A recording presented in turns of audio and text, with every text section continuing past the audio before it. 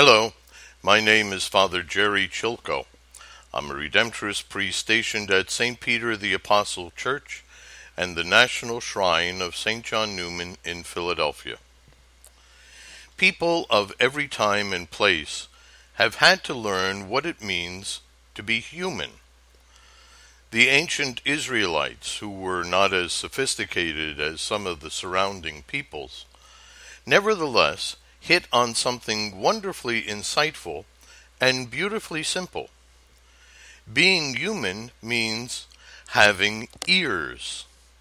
In other words, the capacity to listen, hear, internalize, reflect, and respond.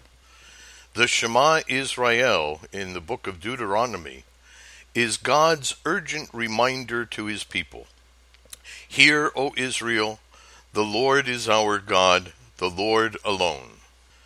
But Israel willfully was deaf at times, even though the Shema was often on their lips. Jesus scolded the people's selective deafness. They have ears, but they do not hear. Time and again he challenged them to act like responsible human beings.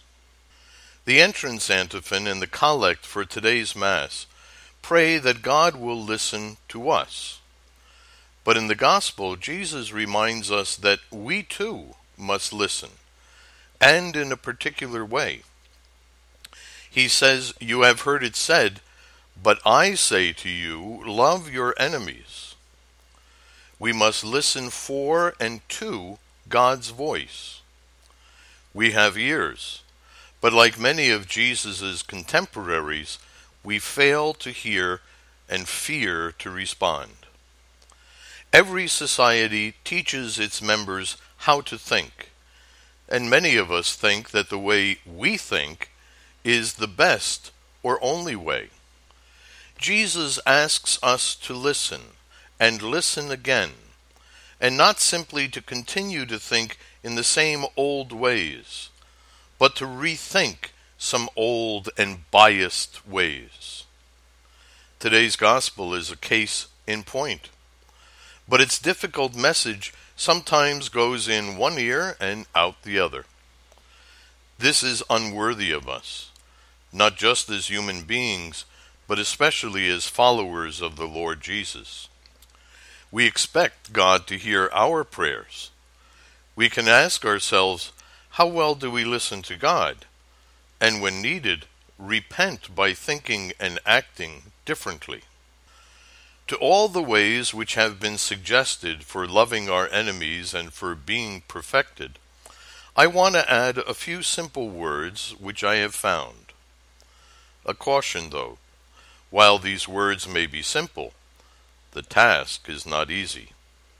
Here they are. Keep your thoughts positive, because your thoughts become your words. Keep your words positive, because your words become your behavior. Keep your behavior positive, because your behavior becomes your habits. Keep your habits positive, because your habits become your values. Keep your values positive, because your values become your destiny. And our destiny is nothing less than life through, with, and in Christ Jesus our Lord.